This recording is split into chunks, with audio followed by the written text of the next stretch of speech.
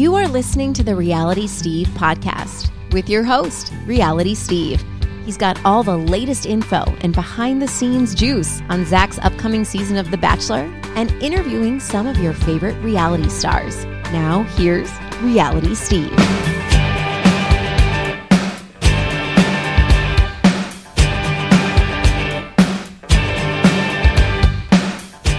What's up, everybody? Welcome to podcast number 319. I'm your host, Reality Steve, and this is the final Thursday podcast of 2022. No. The Thursday podcast isn't ending. It's rolling along. We're heading into, in December of this year, it was, a few weeks ago, was 6 years I've been doing it, so we are now at the very beginning of year 7 of the Thursday podcast, the weekly podcast, and big things coming in 2023 if you've been listening to the Daily Roundup. Anyway, our guest this week, Dave Neal. I got him as he's heading to the airport. A good conversation today talking about influencing, talking about stand-up comedy life, a lot of good Bachelor Nation talk, and a lot of good stand-up comedy talk, I think. So we will get to Dave momentarily. If you have not been listening to the Daily Roundup, maybe you have heard the news. Well, if you haven't been listening, there's no way you heard this news because I haven't posted it anywhere.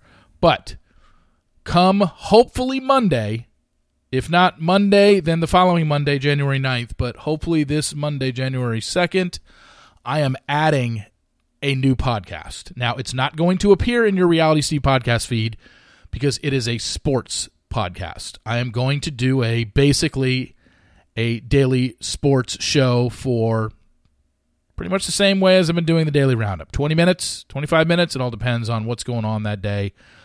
But it's going to have its own separate feed because I don't need it mixed in with Reality Steve stuff. It's going to have nothing to do with The Bachelor. Nothing will change in The Bachelor world. I can promise you that.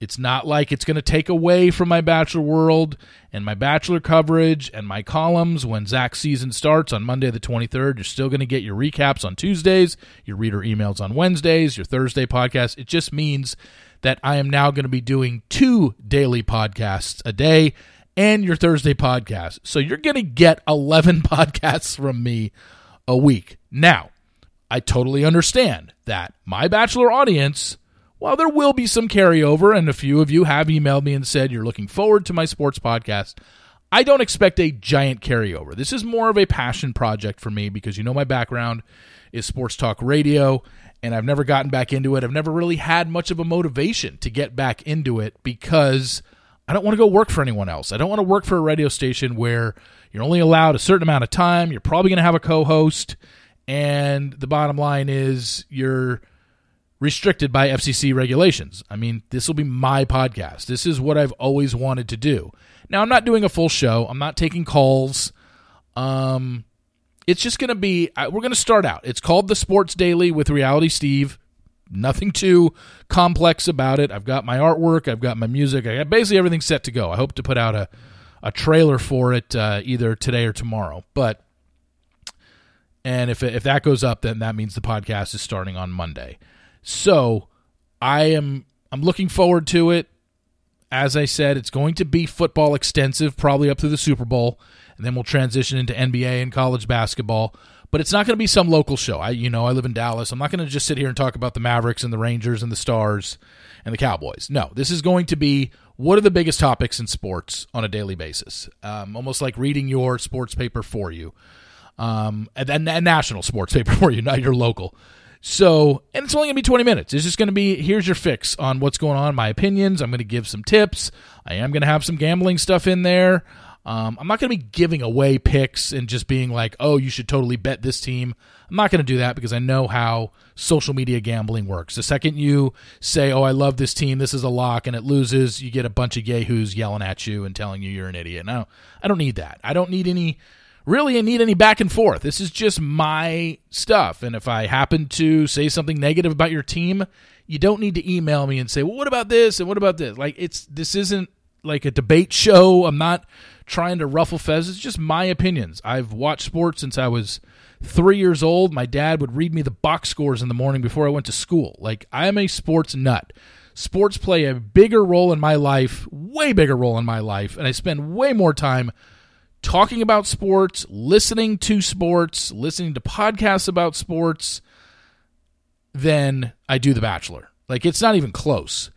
Yet The Bachelor has always been my full-time job. And, for the last at least 12, 13 years now, I've been incorporated and with Reality Steve LLC. And I've always thought, well, if sports are the biggest part of my life, I got to do something in that field.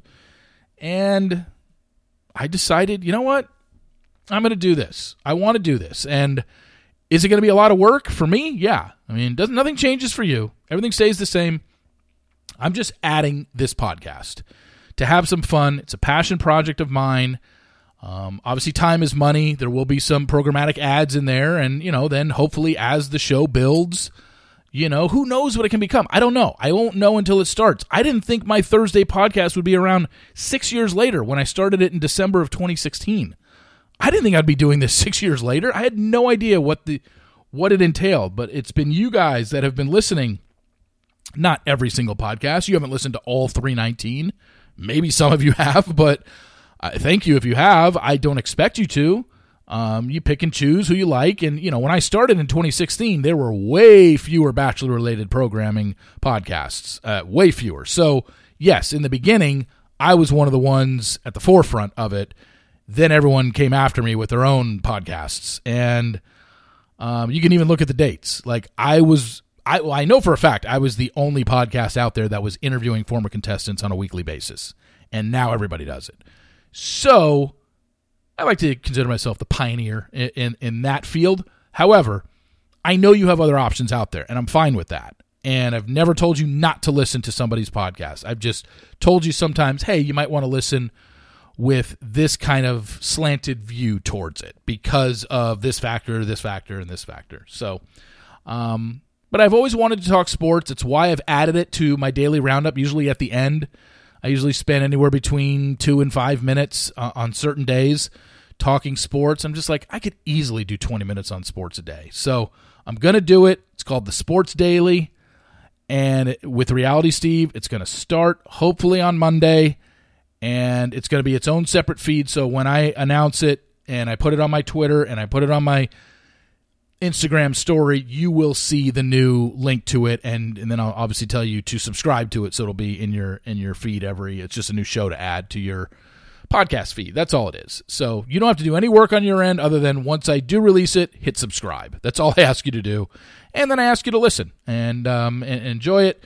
And just, it's going to be a lot of work. I'm going to have now 11 podcasts a week, 5 daily roundups, 5 daily sports podcasts, and 1 Thursday podcast, interview podcast that I've been doing. So, yeah, it's a lot of work. And I'm telling you right now, I absolutely will screw up the name. I know I'll call it the Sports Daily numerous times. But I was debating whether or not to call it the Sports Daily. But it is the Sports Daily. I keep calling, see? I've already screwed it up. It's the Sports Daily with Reality Steve. Yeah, see? Because I was debating, do I call it the Sports Daily or the Daily Sports? No, it's the Sports Daily with Reality Steve. I can't believe I just screwed it up. I told you.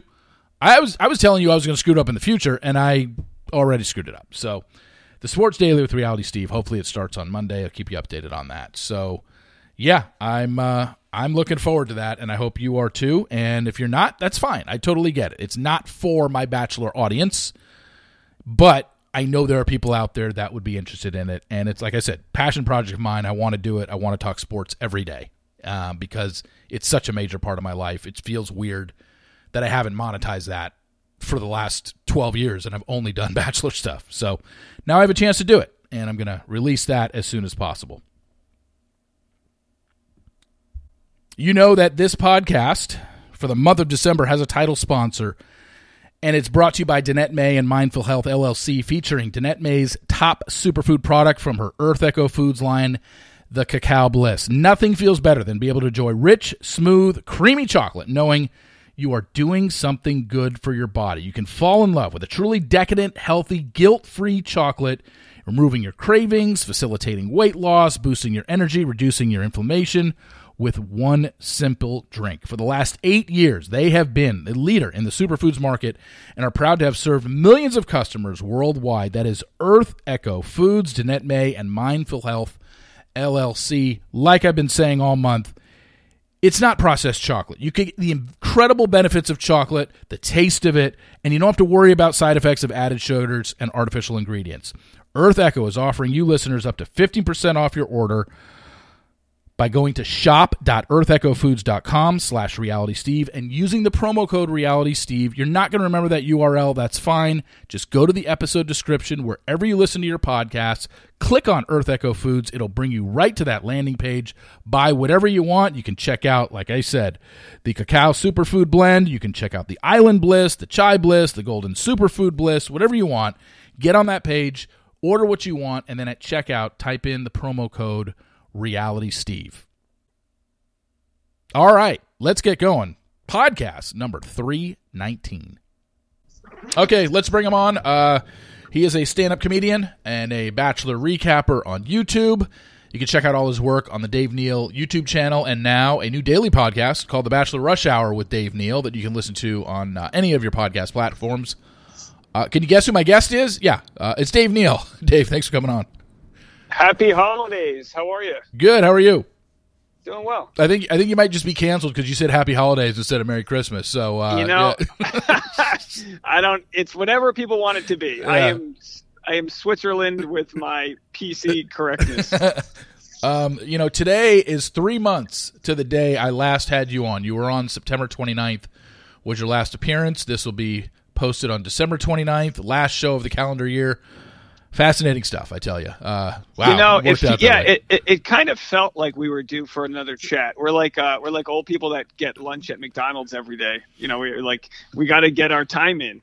Yeah, it's like I said last time when we had our on the September 29th podcast, where I said, look, the amount of voice messages that Dave and I send to each other during the course of a day or even a week possibly could fill its own show.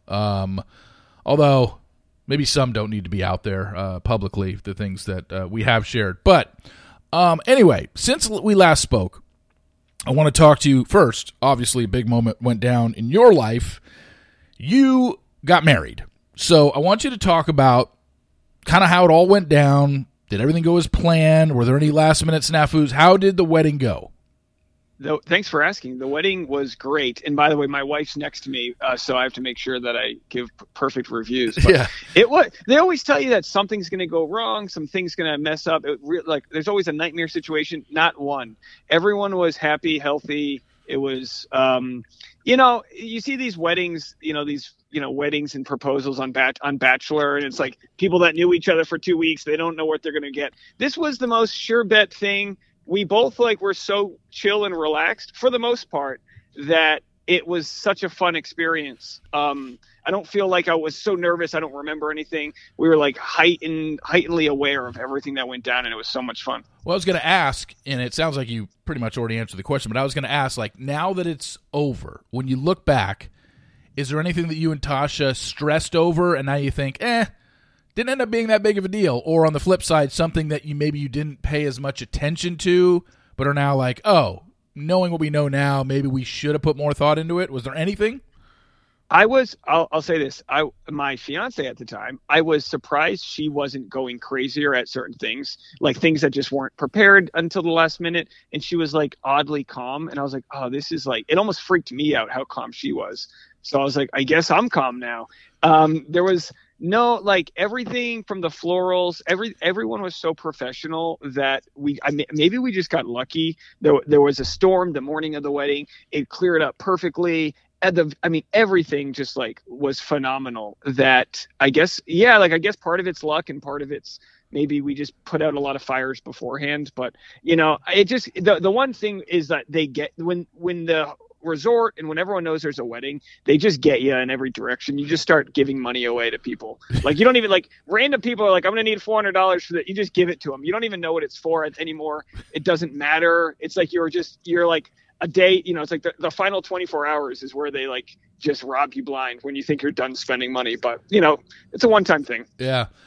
So Tasha wasn't a bridezilla, basically, is what you're saying. That's good. Not a bridezilla. I mean, honestly, she'll put more effort and energy into yelping where we're going to go for dinner. But I think a lot of issues that people have is like not multi-goal syndrome, but like too many options. So once we like nail down the chairs, I mean, because they really do give you an option for everything. We never we didn't spend days finding the DJ. It was like we found a guy that was an awesome wedding planner, and we took all of his recommendations on everything, and they all paid off. So I think if there's any advice for anybody planning a wedding, let the pros do what the pros do and trust them, and everything that was supposed to work out kind of fell into place. And as we know, you do a lot of stand-up work, and you've done some in other cities. You're looking to do some more in other cities, as you posted on Instagram today. Obviously, comedians are always freshening up their material, adding new content. Have you added the whole now I'm married and wedding day stuff? Have you added any of that material to your stand-up act? Yeah, I've explored a lot, but comedy comes from pain. And there was like, what am I? Yeah, there was like there's nothing worse than getting on stage and being like, "Hey, folks, I'm in love. Things are great." They're like, shut up." Yeah. I think I had. Oh, you know what? I had a little bit about my dad because he like can't sit still. So it was funny to see him at a resort because like he has to like go get fresh towels for somebody, or he has to like do things because he's just from that generation that doesn't know how to take a break. So it was kind of fun to see his like white calf muscles, just like sit by a pool. But honestly, I don't even think I saw him in the water once, but he did had as much fun as he was going to have. I'm sure like he just, he's not the type to have a Mai Tai and float around in the pool floaty. And in talking about your stand-up, I know you had mentioned, and we talked about, you said you wanted to get to different cities this year. You mentioned this on your Instagram story today, that you're looking to kind of branch out and get to cities. For those that don't know how it works, for someone that has done stand-up comedy for as long as you have, and you're looking to get, because the biggest thing about stand-up comedy is, especially in the early going, and even you who are years in, is just stage time, and not everybody gets it to you. Like, you can call up a club and be like, "Hey, I'd like to perform. I'm in town. I'd like to perform there," and they can tell you no, right? Is it basically just you have to send them, I don't know, a 5-minute set, a 10-minute set, and then they determine whether they want you? How exactly does it work when you go to these other cities? Well, when the most ideal level to be at is in control of your audience and not needing a comedy club, because then you could literally do tours of VFWs. Like, who cares? Like, there's plenty of clubs where comics got canceled or blacklisted and they just rent it out, their own little brewery. Like I did, when I did Newport, Rhode Island, I did a show at a brewery that had, because my buddy was taping his special at the only comedy club in town. So I did a brewery show. We sold it out. I got to keep 85% of the door, which is usually how it works. When you bring the audience, you get like a hefty percent of the door. They're happy to sell drink tickets. So the best place you can be is like the Louis C.K. full mailing list with his audience. I mean, he literally was going to perform in Kiev when the war broke out. He can perform anywhere in the world because he's got the audience. Yeah. So that's that. And I'm not there, but I can definitely, like if it, I can go to like when I went to New York, I probably had a couple dozen people come out to the shows, which is great. I mean, it's definitely great to have that support.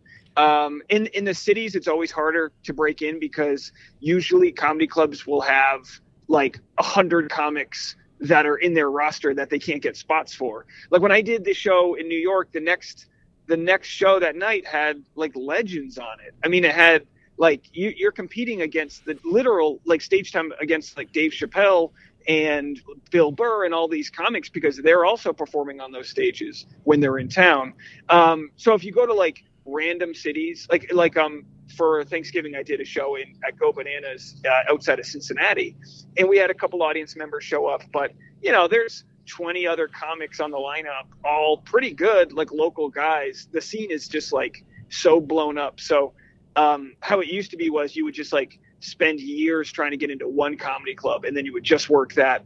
And now, like this post-pandemic sort of TikTok famous like comedian world, you can just like find anywhere that'll have you sell your own tickets, and then that's that. So it's a combination of both. Yeah. And if I'm in a town, like if I'm in Asheville, I might not want to produce my own show. I might just want to do a spot where they might pay me $10 and I can just get to know the booker and make connections, you know. So there's no science to it, but the comedy clubs can tell in about 5 seconds whether or not you're like legit. And I could send them a YouTube video, but chances are they're just going to look at my social media, see a couple jokes, high quality video, has an audience, 100 friends in common, knows well-known comedians. So it's very much like who you know, and you can't just like pay somebody to like get you spots. It's all like old school, like trade. Yeah, no, I mean, I've been a fan of stand-up comedy ever since I was a kid. I've watched so many specials over the years, whether it was growing up and watching Rodney Dangerfield's HBO special every year or George Carlin's once-a-year special on HBO. I mean, I used to literally wear out those tapes just watching over and over and over again, and not really because I wanted to be a stand-up comedian. I just liked watching it. I don't know. It's really weird. You would think somebody that did that would be like, I want to hone my craft and I want to learn it. I just never had any interest in being a stand-up comedian, but I used to watch those shows, and I can recite sets from 1985 for Rodney Dangerfield's specials that were on HBO still to this day, and it's just crazy how comedy has changed because, like you said, it's all social media. Like, there's social media comics. I mean, Sebastian Maniscalco is, I believe he's the number one, I mean, it might be number one grosser, maybe. He's in the top 5 of top-selling tours, and I feel like he's a social media comic. Like, I just started seeing that guy everywhere on Facebook, and I think it was mostly Facebook clips. And I'm like, who is this guy? I've never seen him on TV before, but I always see his clips on Facebook, and now he's literally one of the top 5 touring comedians in all of America, and it just wasn't that way back in the day. You had to get on TV somehow. Well, yeah, you find niche. You find comedians like will land in a niche. Like he never asked to be an Italian guy from Chicago, but he gets all these Italian families to come to his shows because his comedy is really family based and like Italian. So you just like see these like Fluffy gets the Mexican market. You just see like these comedians able to build their fan base and not need Hollywood. But you know, when you said you had no desire to do stand up, you are like super stand up adjacent with your podcasting. Yeah. That like you probably just never. I mean, most people that get into stand up, it's like out of desperation. It's like, you know, it's like you try every other form of I don't know, therapy, really. Like you know, did improv, did all the sketch comedy, did acting, and then you get up on stage and you go, oh, I can just shoot the shit. I can just rant about my own issues, and you got to formulate them into like jokes and learn how to communicate. You know, because a lot of times I'll ramble or, you know, the audience won't really understand the premise. You have to kind of like spend years finding the best way to communicate a punchline. You know, Kira Mengistu, is that how you pronounce her name? Yeah. She just made that TikTok video kind of making fun of Romeo. Yeah. And everyone's like, oh, she's super funny. And I was like, oh, no, I get the attempt at humor, but like she was kind of redundant. She was like, I don't find Romeo funny, and that's why I don't find him funny. She like repeated the same thing twice, and I was just like dissecting the efficiency of words there, the economy of words, where I was like, oh, it's like weakened the punchline. And you can see like with Katie getting into stand up, she's learning that if you can say something in 5 words versus 20 words, 5 words is always funnier because you want to get to the root. Like it's almost like lightning wants to just find ground. And as a comic, you want to find the fastest and quickest way to get to a joke. And it takes years to like realize that because our brains are like, a lot of people think as like bloggers and we like recite these long thought out thoughts. And it's like, that's not how conversation works. And you have to like unlearn a lot of bad habits. I had this conversation once with somebody, a friend of mine, and it was like something that you would have. It's the type of conversation you would have if you were completely stoned one night. And my whole premise, and I wasn't stoned at all because I don't smoke out or any of that stuff, but my whole premise was, why do people find other comedians funny? Like, because comedy is so subjective. Somebody, let's take the top comedians, Sebastian Maniscalco or Jerry Seinfeld, and, like you guys, some of the guys you mentioned, Bill Burr.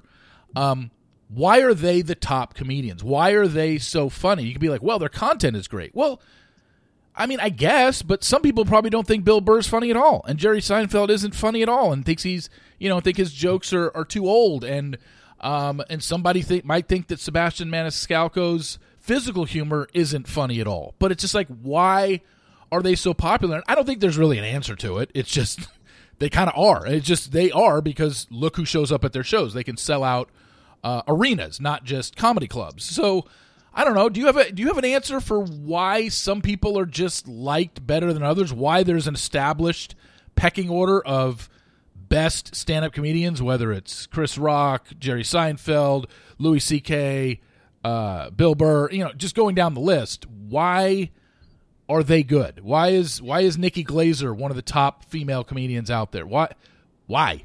I don't know. Well, it really, like, in simplicity comes down to time in the game. Like, they're all 25-year vets. Nikki's at least 18 years in. Yeah. You're like way past the point of like excellence there. A lot of them were really good starting, but not everyone. Like, Bill Burr was really misunderstood. He was really angry for a long time. Yeah. And he still is, but he's sort of just like, it's like he's got a 99-mile-an-hour fastball, but he knows when to use it. He's not throwing it on every pitch. He's laughing when he knows he has to disarm an audience. But like Louis C.K., he's so good at being offensive and coming off likable because he's so harmless in a lot of ways. Like, he's not aggressive on stage. He just has these terrible thoughts. But it just goes to show that a lot of comics can get laughs because they're saying things that people have only thought before. And there's hacky comedy. Like, there's a million ways to get an audience to laugh that's hacky. And I think comics generally sniff that out. But you didn't name one hacky comic. I mean, yeah. Each one of those comics does a whole new hour every year or two. They're all filthy rich. Other than Nikki, the rest of them don't have to prove themselves anyway. Like, they're all made it, but what they possess is like that muscle that can't turn it off. Like, Bill Burr doesn't need it. They're all able to sell out. I think everyone you mentioned has sold out Madison Square Garden, and all they need is to sell 50 seats a night anywhere in the world to like break even.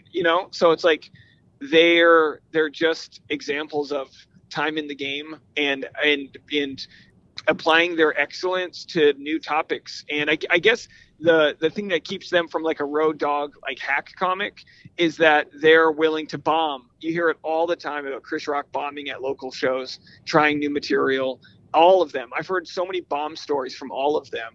And it's like, you're not going to see that in the finished product, but they're not afraid to do it still. Like, did you know that Chris Rock in March is going to do a live Netflix special? That's freaking nuts. He's going to air it live. Like, you just never hear that. No, you don't see that unless it – well, no, you don't really see that. And now, granted, he's probably done that set quite a few times, so it's no different than actually going to his show and watching it. You're just going to see it happen live. But it's not like he's going to screw up or forget lines. You wouldn't think. But, yeah, it is interesting, and I just find it fascinating the way people have been able to sell themselves. And, when I flip through my TikTok For You page – there's so many stand-up clips in there, and I'm just seeing people that I've never seen before that I think, wow, they're pretty funny. I wonder if they're going to get a special. And now you have these self-produced specials that people do that you can just create your own. And I think that's fascinating because of the way comedy used to be. It was almost like who you knew, and you had to catch a break. Now you can create your own break in comedy by putting out your own stuff. The gatekeeping was so ridiculous. I mean, we basically watched in the last 3 years Comedy Central completely die. It has like, you have Mark Norman, who's one of the funniest working comedians. Yeah. He just sold out the Wilbur Theater 4 shows in a weekend, which is a theater in Boston. That's $100,000 he made. And he couldn't get a Comedy Central special or a Netflix special. And he just said, you know what? I'm going to put my content on YouTube. Probably made 20-30 grand on his YouTube, on his comedy special, but now he gets to make money long term. And what you see is like if a comic isn't ready to tour nationally, but they get famous, people are going to come to their show once and never recommend it again, because there's no way to like lie about if the show was funny or not. Either the collective bought it or they didn't. And good comics get to work it out long enough that when they do pop, they're able to like, use whatever tools they can to get the audience to laugh. Because like you said, like Chris Rock's going to have a good audience, but every audience is different. And a lot of comics will tape their special over 5 or 6 sets. And some comics will like tape it 2 sets. In the first set, the audience kind of sucked, and everything's riding on them getting the shot the second set. And it can actually be like a really pressure situation, even with a big audience like that. Yeah, that's interesting. I'm maybe curious to watch his Netflix special, because number one, it's going to be something different. Like you said, it's going to be live. And number two, this is going to be his first new special since the Oscar incident. And clearly, I would think he's going to do a bit on that. I would think he's going to do a 5 to 10 minute set joking about what happened at the Oscars with Will Smith. I got to believe. And people are going to tune in, because I know he's been trying it out locally, and I know he's been trying it out in stuff that hasn't aired. So, I'd be curious to see what he says. All right. Let's turn our attention to Bachelor World. That was a good 20 minutes on stand-up stuff. I didn't want to spend all of our time talking about Bachelor stuff. Something that's interested me, and I find it fascinating, even though I've never listened to a full episode.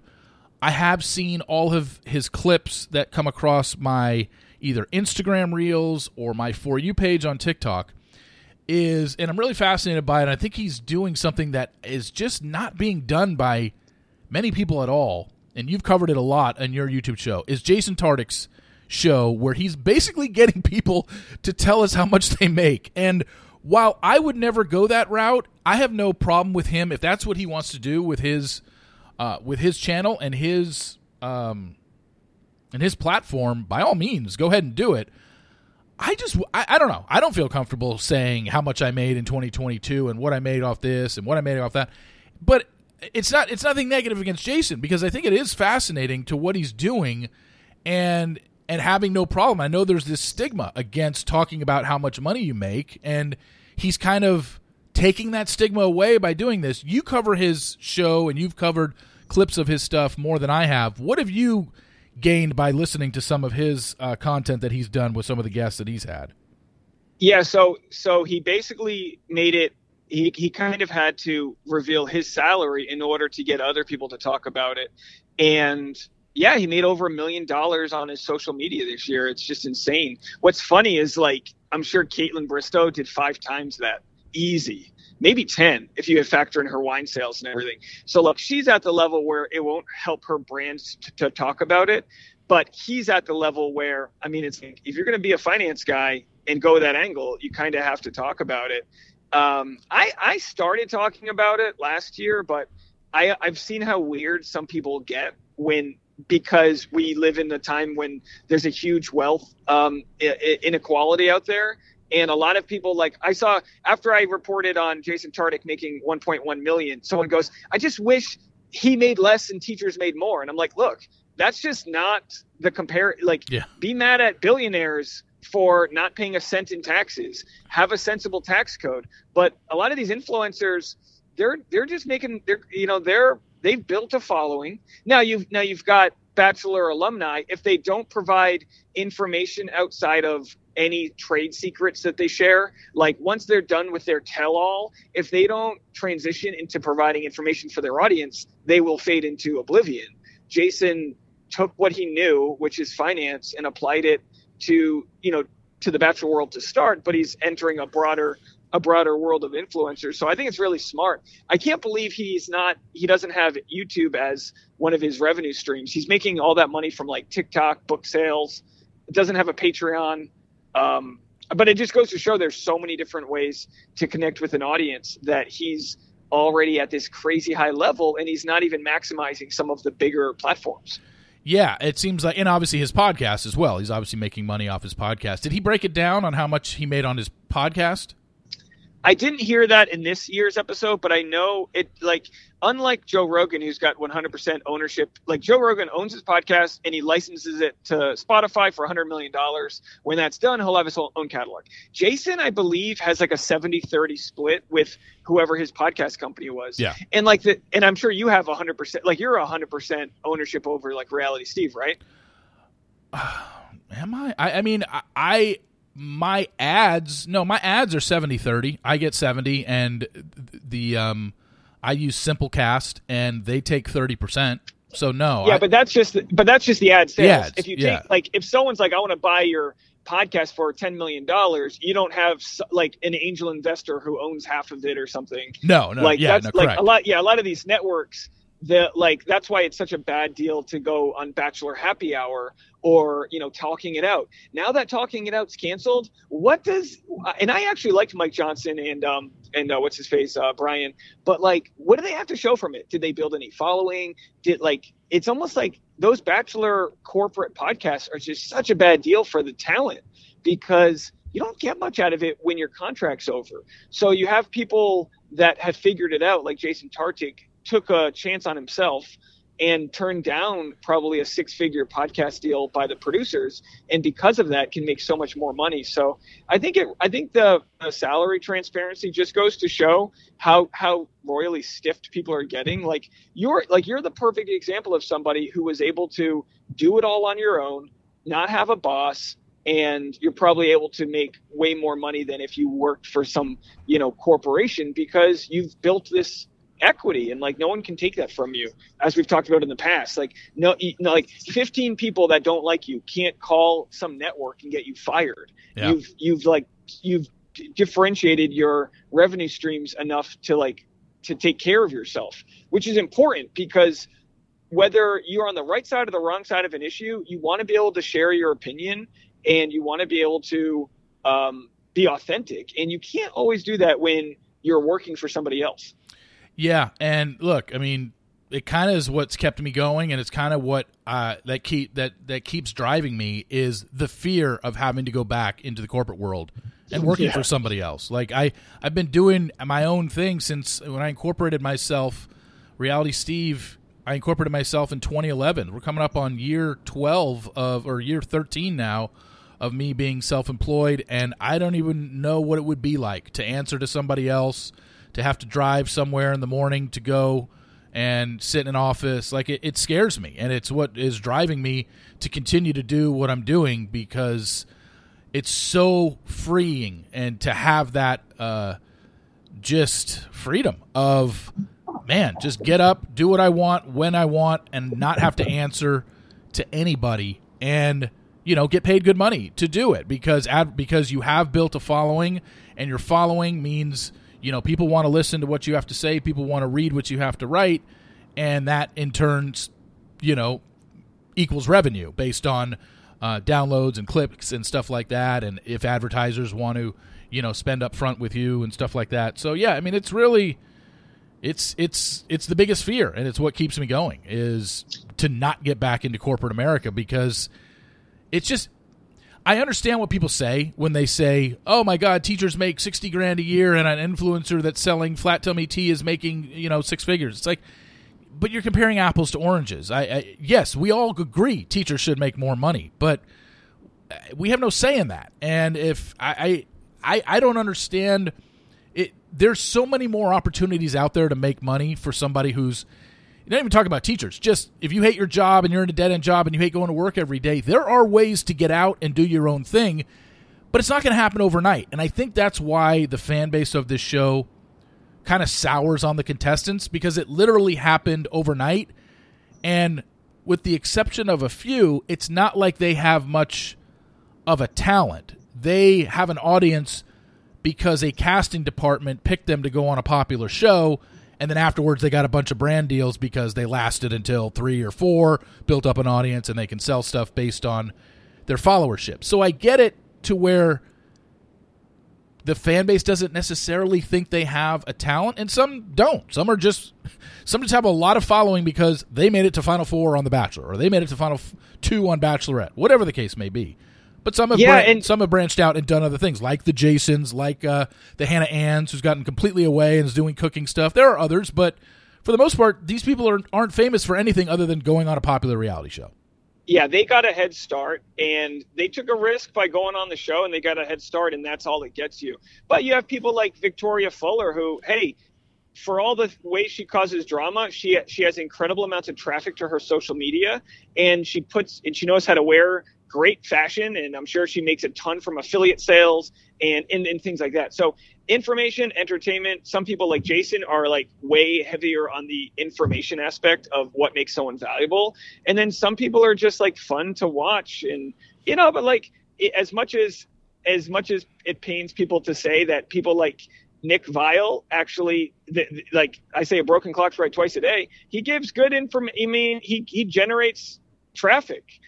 Caitlin Bristow generates traffic. These people have found a way to go do something with their following. Now, they both had their following like the height of Instagram, but even like Rachel Recchia is putting big numbers together on TikTok, and Susie huge on TikTok and Instagram. So there's a way to make it happen, but there's no entitlement to that following staying with you once your season's over. And it's like, join the rest of the club where the rest of us, people online have to find a way to stand out from others, because like, you're not the only one in the game. There's a million people who try to do what you do. You're just the best at it. Like you're out there, and your name has that stock because you provide season in and season out. And if everyone could do that, then they would, but they can't. So the competition's for sure there. It's just like the algorithms have a way of pushing, the cream rises to the top. Yeah, I mean, I've said it for years that anybody could do what I do, and they've had the ability to. It's just, in recent years, have there been more Instagram accounts that have popped up that have posted stuff here and there? For sure. But it's never taken away from me. That's why I don't care what they do unless I post something and then they, claim it as their own. That's when I'll be like, hey, that's wrong. But the Instagram accounts only add to what I do, because it only draws attention. Because I don't know if you've noticed, when an Instagram account does post some sort of spoiler, the reaction that I seem to get is, hey, they posted this, is it true? So people are still, coming to me, asking me, which means that they kind of know where their bread is buttered when it comes to spoilers. Because it's one thing to have one spoiler here and there or whatever, but you kind of have to build up a track record like I have done for 13 years. And this is not some ego stroke here. I'm just speaking facts. I mean, this is the way it is. I've been spoiling for 12 years now. If someone posts a spoiler last season for the first time, it's like, okay, and if you get it right, great. But you kind of have to do that season in and season out to where it becomes, we don't even care if Reality Steve confirms it or not. This person is always right. And it's just, I don't think we're ever going to get to that point with someone else where they are constantly right. Season in and season out, they have everything right. Because the Instagram accounts that have posted stuff right, they are way more wrong than they are right, which is why, as I said, it doesn't affect me at all, because I know they're still posting wrong information. Unless they want to bat 100, it's just not going to happen. And it's not. Yeah, you're right. Your batting average is extremely high, and people get so bent out of shape when they want to be haters. Because I'm like, look, find me someone in Bachelor Nation that's got a higher level of integrity right now with their reporting. I know there's plenty of stories you can't mention here that you have, but you just don't have the second source, or you don't have, or someone doesn't want to go on record. Yeah. Like they don't even know what they don't know that's out there, that like I have the liberty of like knowing, because we sort of bounce things off of each other. And I want nothing to do with that. That stress out there when of like breaking stories is nerve-wracking. I never got into this commentary because I wanted to do that. But yeah, there's people that like, they'll take big swings and misses, and maybe they don't have as much credibility, but there's this place at the table for everybody. So how, this is your first year doing your podcast every day. How has that been, looking back on this year? Yeah, no, I started July 11th. So in a couple weeks, I'll be 6 months in. Financially, it has been basically a third income. I mean, I make an income off of what my website brings in. I make an income of what my Thursday podcast, my weekly podcast, brings in. And now I make an income off of this podcast, the daily podcast. That's a third income. And then starting next week, I'm going to do a daily sports podcast, completely separate. It's not going to have any pop culture or Bachelor stuff in it, but my background is sports talk radio. It's all I wanted to do when I was in college. Got into it right out of college. Didn't like the fact that, working for other people, kind of had to have a big name. Former athletes are going to get hired over somebody who may know more. And, I was out of that industry, but sports are the biggest part of my life. I grew up on it. I watch it every weekend. I watch it daily. And I was adding them to the end of my daily roundups. And now I was just like, you know what? I can do 15 to 20-minute podcasts, add a second podcast, or technically a third, but a second daily podcast. So starting next Monday, hopefully, I got to get all the artwork and music done and all that. But I'm going to start the Sports Daily with Reality Steve, where I just talk sports for 20 minutes. And it's going to be congrats. It's going to be a separate feed. And yeah, I'm going to promote it. And it's not going to get it's not like I'm taking my Bachelor audience and saying, hey, here's another show from me you can listen to, because I think the carryover might be, and I don't even know if I'll have any way to figure out the exact percentage, but I don't think it's going to be more than 20% of my current audience that goes over and listens to a sports podcast, considering 95% of my podcast audience are female. Maybe 25, I don't know, but I know that there is an audience for it, and it's also more of a passion project for me. This isn't something that I'm going to retire off of. It's just something I want to do, and I know, as we know, time is money, and I'll throw some programmatic ads in there and, make a little extra money, but it's not more about money. It's more of a passion project for me. It's something that now, again, I don't have to answer to anybody. It's a podcast. I can say whatever the hell I want. I'm not guarded by FCC regulations. I mean, this is what I've always kind of wanted to do, and now I can. And that, so I'm going to start that next week. I'm looking forward to that. So that'll be fun. Oh, congrats. I think that's so great. And when you say passion project, those are the things that take off anyway. Like, obviously you had a passion for talking about Bachelor because you've done it for so long. And I as well, because I love human dynamics and stuff, but it's not the be all end all. And the niche is a big one, but it does have a ceiling. I think that's great. I've considered when I finally get like a bigger studio, like a barn or something, I'm going to do like a sit down podcast that's more about like hustle culture with regards to like not Jason Tartick's where he talks finance, but more like the motivational side of why people are entrepreneurs and why they do what they do, kind of like that blueprint for like discovering yourself. Because I always feel like whenever I talk about that, and as we're talking now about like our own the business side of things, we're really talking about passions that we have. And there's so many people out there that have a passion that don't realize they can go direct to their audience. Like when you talk about teachers not making enough money, it's like, look, if you're a teacher and you teach history, start doing that on TikTok. TikTok's in like short form content's a great way to share information. Like there's endless ways that people can find their passion and share it with an audience. And with the boost that you'll get from the Bachelor crossover audience that follows you to sports, that'll be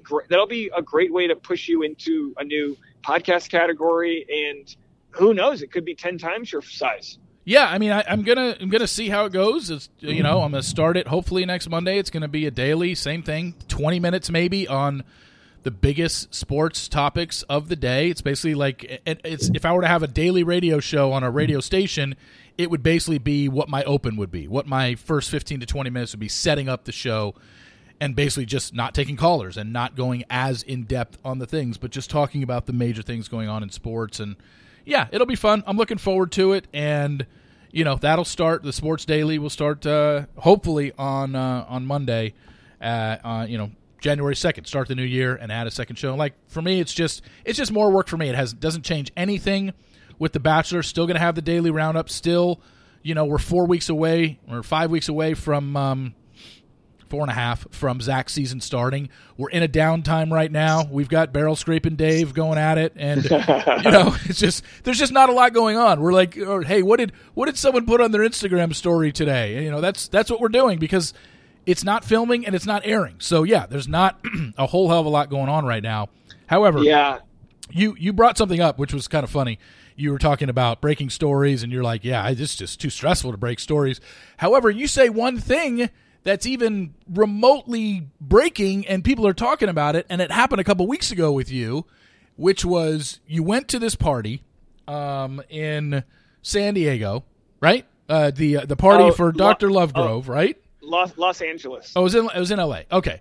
And during this party, you kind of just mentioned, hey, I heard somebody from this franchise possibly being sued for $500,000. And then all of a sudden it turned into, oh my gosh, we got to find out who it is. Dave, who is it? Is it Katie? Because you know her. It's all this stuff. And it turns in, and you weren't even thinking like, oh, I didn't, it's like it turns into such a big deal because that is a big deal. And obviously you're not going to reveal the name and I'm not going to reveal the name. And we don't even know if it's true based on the name that we know was brought up. It seems like an exorbitant amount. $500,000 seems like a lot because we don't know any details. It's just something that you heard.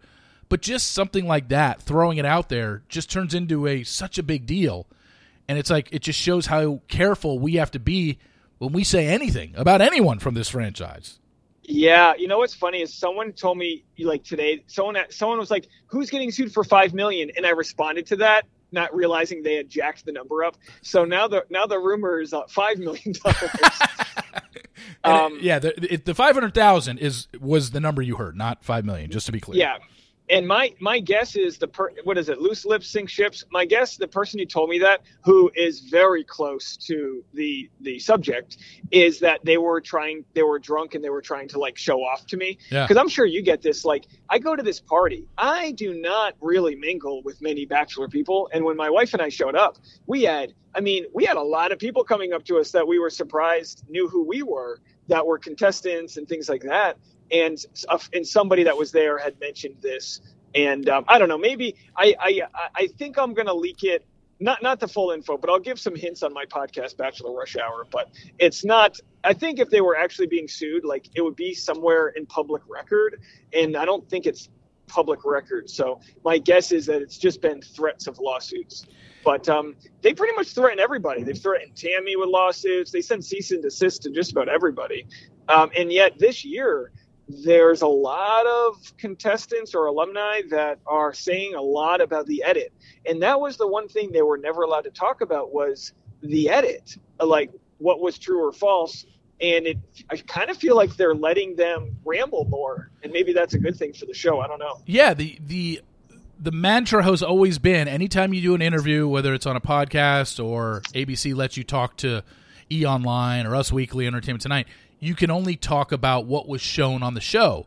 But we're getting way more stuff from contestants going on podcasts talking about, well, this is what was shown on the show, but here's what really happened. And we're getting that a lot. And I don't know if they are getting cease and desists after the fact and getting slap on the wrist saying, hey, it's too late to do anything now. You've already put it out there, but don't say that in any future interviews. Or if it's just a favorites thing where it's like, well, it depends on who says it. If someone that they don't like and they don't care about comes out and says something like that and shares behind-the-scenes secrets like a Luke Parker did, we know they sued him. But there have been some contestants that have shared, I thought, just as much as what Luke Parker did, if not more, but they're fan favorites and the show seems to like them and nothing happens to them. So it's almost like you just kind of have to be on their good side, which then turns into why a lot of these contestants don't talk shit about the show and don't really go into what happens behind the scenes because they don't want to get on their bad side and possibly get sued. Yeah, and that's the problem with the fear of lawsuits, is that it's just not a fair contract. It's not a fair contract when some nobody signs a 2-year or 1-year contract and then they're able to just have their likeness edited a certain way, and then they can't go back to their normal jobs, and then they can't get hired because they're looked at as a villain or something. And we say this every year that people aren't as bad as they edit, and even though with that said, on Zach's season, we're going to have a Shanae-like character that people are going to hate. And I'm going to say something like, hey, guys, I'm sure this person's not as bad. And then people are going to attach that hate onto me. And it's going to go down the list. Yep. Because even though we rationally say, hey, people are trying their best, they're edited a certain way, it's not as bad. Even with all that said, people want to believe that there's ultimate good and ultimate evil. And then we finally look back and we see someone like Shanae, who never really apologized for some of the hateful things she said, but most people never explored why she acted the way she did. She like most people, felt defensive and like she was put into a corner. And we saw on Bachelor in Paradise that she was virtually unproblematic, other than maybe a little fight with Logan or something here or there. Her and Genevieve became friends. She actually was friends with a lot of people, and she kind of became a favorite of a lot of the alumni. So do we believe what an edit said about somebody, or do we believe a whole bunch of alumni that say, oh, yeah, that person's actually not too bad? Yeah, and it's a case-by-case basis. There's not a universal answer for these questions. I want to end it with this, and it's kind of putting you on the spot, and maybe should have given you a heads up, but anyway, it's not a huge thing. But off the top of your head, we're at the end of 2022. A lot has happened in the Bachelor world. Can you think of a story or a storyline from the year 2022? So that would include Clayton's season and Rachel and Gabby's season and Bachelor in Paradise from this year. What do you think was the biggest story in 2022 in Bachelor Nation? Well, it's a good question, and there's several, but I think the hottest story was Clayton being accused of having sex by the lady. Not, it's not like third-hand knowledge, but the fact that she said, I banged Clayton last night, and she said it in a TikTok. Oh, that story. I thought you were going about the show. Okay, that's fine. No, that's a good one. And then we don't even, and then he has to prove his whereabouts through the GPS on his phone. Yeah. What the hell was that? Yeah. And then she gets the hot seat so bad, she kind of goes into hiding, has no idea what sort of trouble she was getting into, provides surveillance footage that clearly wasn't him. Yeah. And then meanwhile, he's trying to make his relationship with Susie work out. She's at a wedding shooting as a wedding videographer. The tension at the wedding comes to being like, oh, that's the girl whose boyfriend just banged someone in New York. That's the type of story that you could see play out like in a feature film, because so many things were happening across the country. And luckily, in what we get to take from it is that how lucky was he that he was able to prove where he was. If he lived in New York City, no one would have believed him. Yeah. People were, even when he said that, people were like, well, he could have taken a red-eye flight. And I'm like, are you guys insane?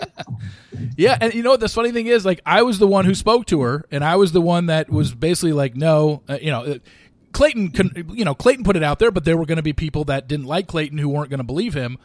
I was the one that spoke to her and interviewed her and said, give me all the details, and realized, oh, by the way, it's not true. I saw the video footage. It's not Clayton.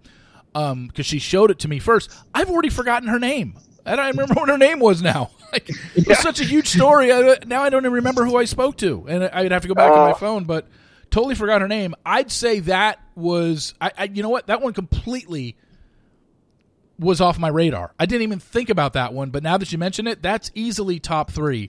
For me, I think Greg, Victoria, Johnny was the biggest story of the year. Like, I really do. And it didn't even happen on the show, just like Clayton's didn't. It's almost like what happens off show is so much more interesting than what we get on a 2-hour edited show every Monday night, and in Paradise Case every Monday and Tuesday night. But I think the Victoria Greg bombshell in Italy that turned into is it or isn't them, and then it's like we get the first video where someone shows at the Roman Coliseum, but she just says it was them, and then we get a picture of them that you posted of them from a distance, but it's from behind. It's like, well, it could be them. And then I got the video of them at the Trevi Fountain. It's like, okay, it is them. Holy shit. What is going on? Biggest story of the year. I never get firsthand info. So when somebody sent me that photo, I was like, well, clearly this has made the rounds and it's been debunked.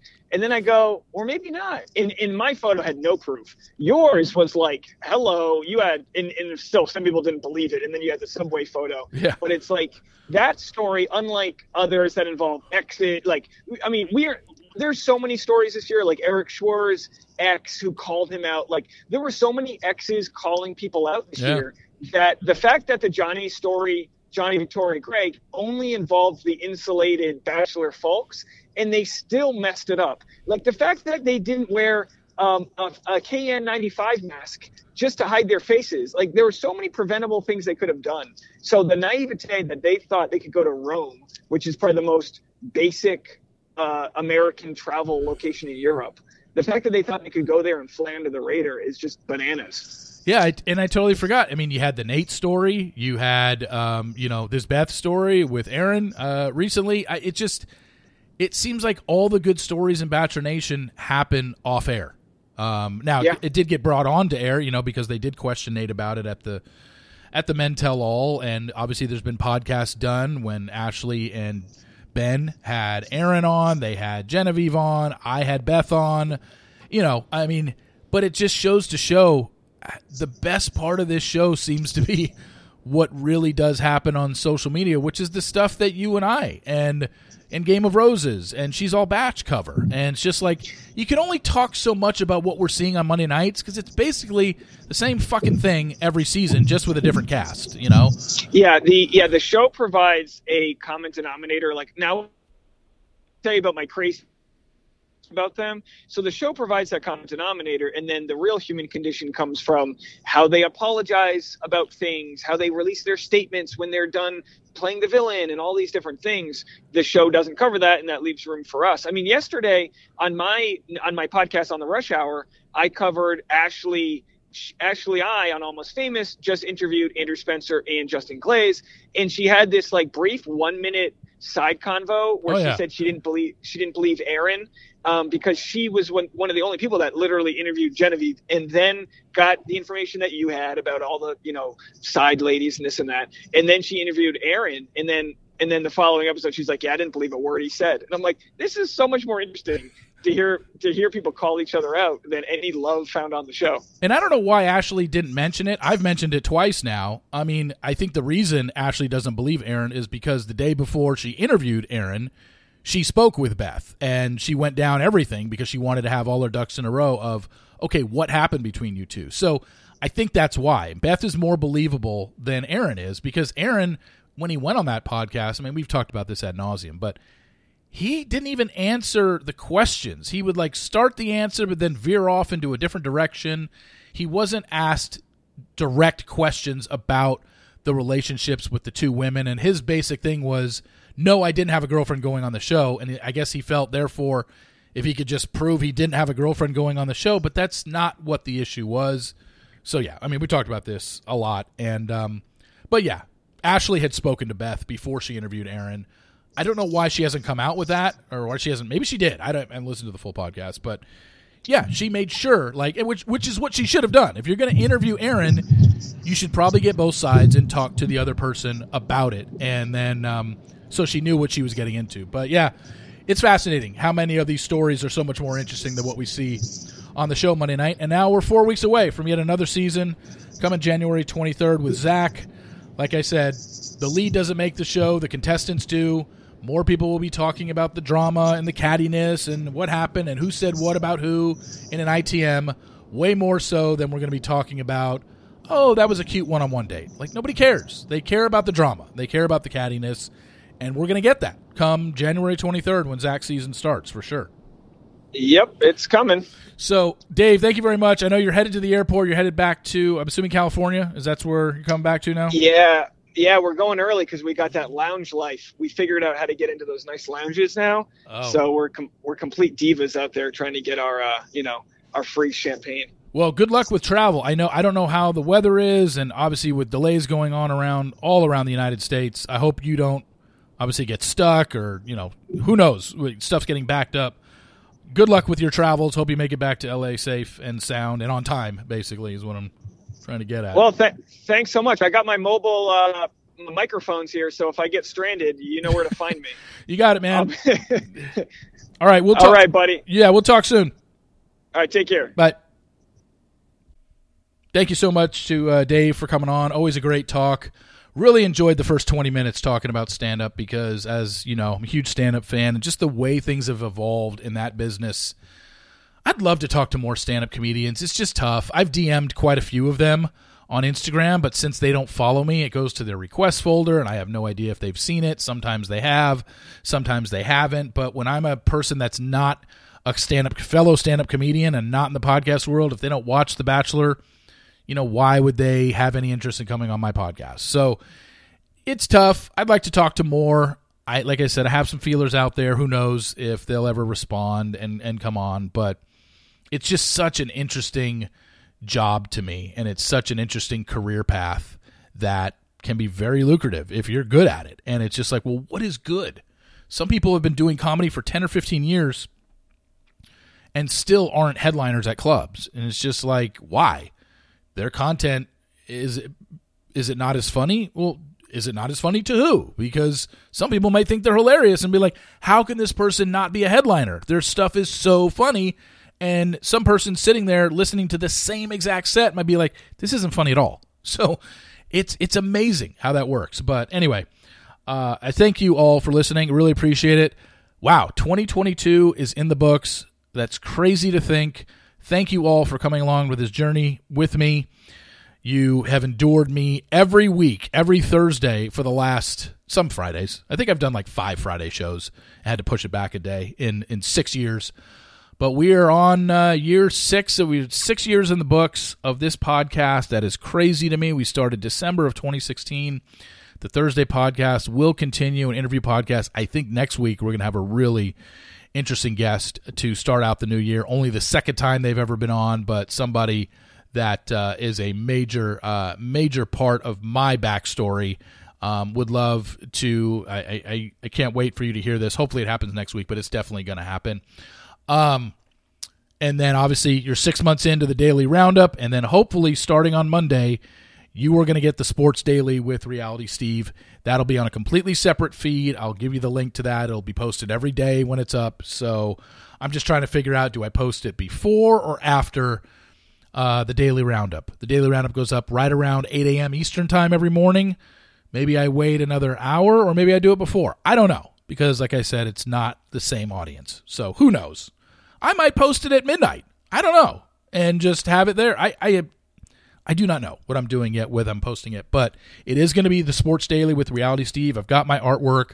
I'm working on the music licensing, and then probably going to get a trailer out there, and hopefully that'll be up in a couple days, and just hopefully be set to go by Monday. So anyway, thank you all for listening. I hope you had a great 2022. Looking forward to some great things in 2023. Really appreciate all you listeners who helped this podcast survive and keep going. I wouldn't be doing this for 6 years if I didn't have an audience. Trust me. So I thank you the most, and hope everyone has a happy new year. And don't do it, Steve. Don't do it, Steve. Don't do it, Steve. I'll talk to you next year.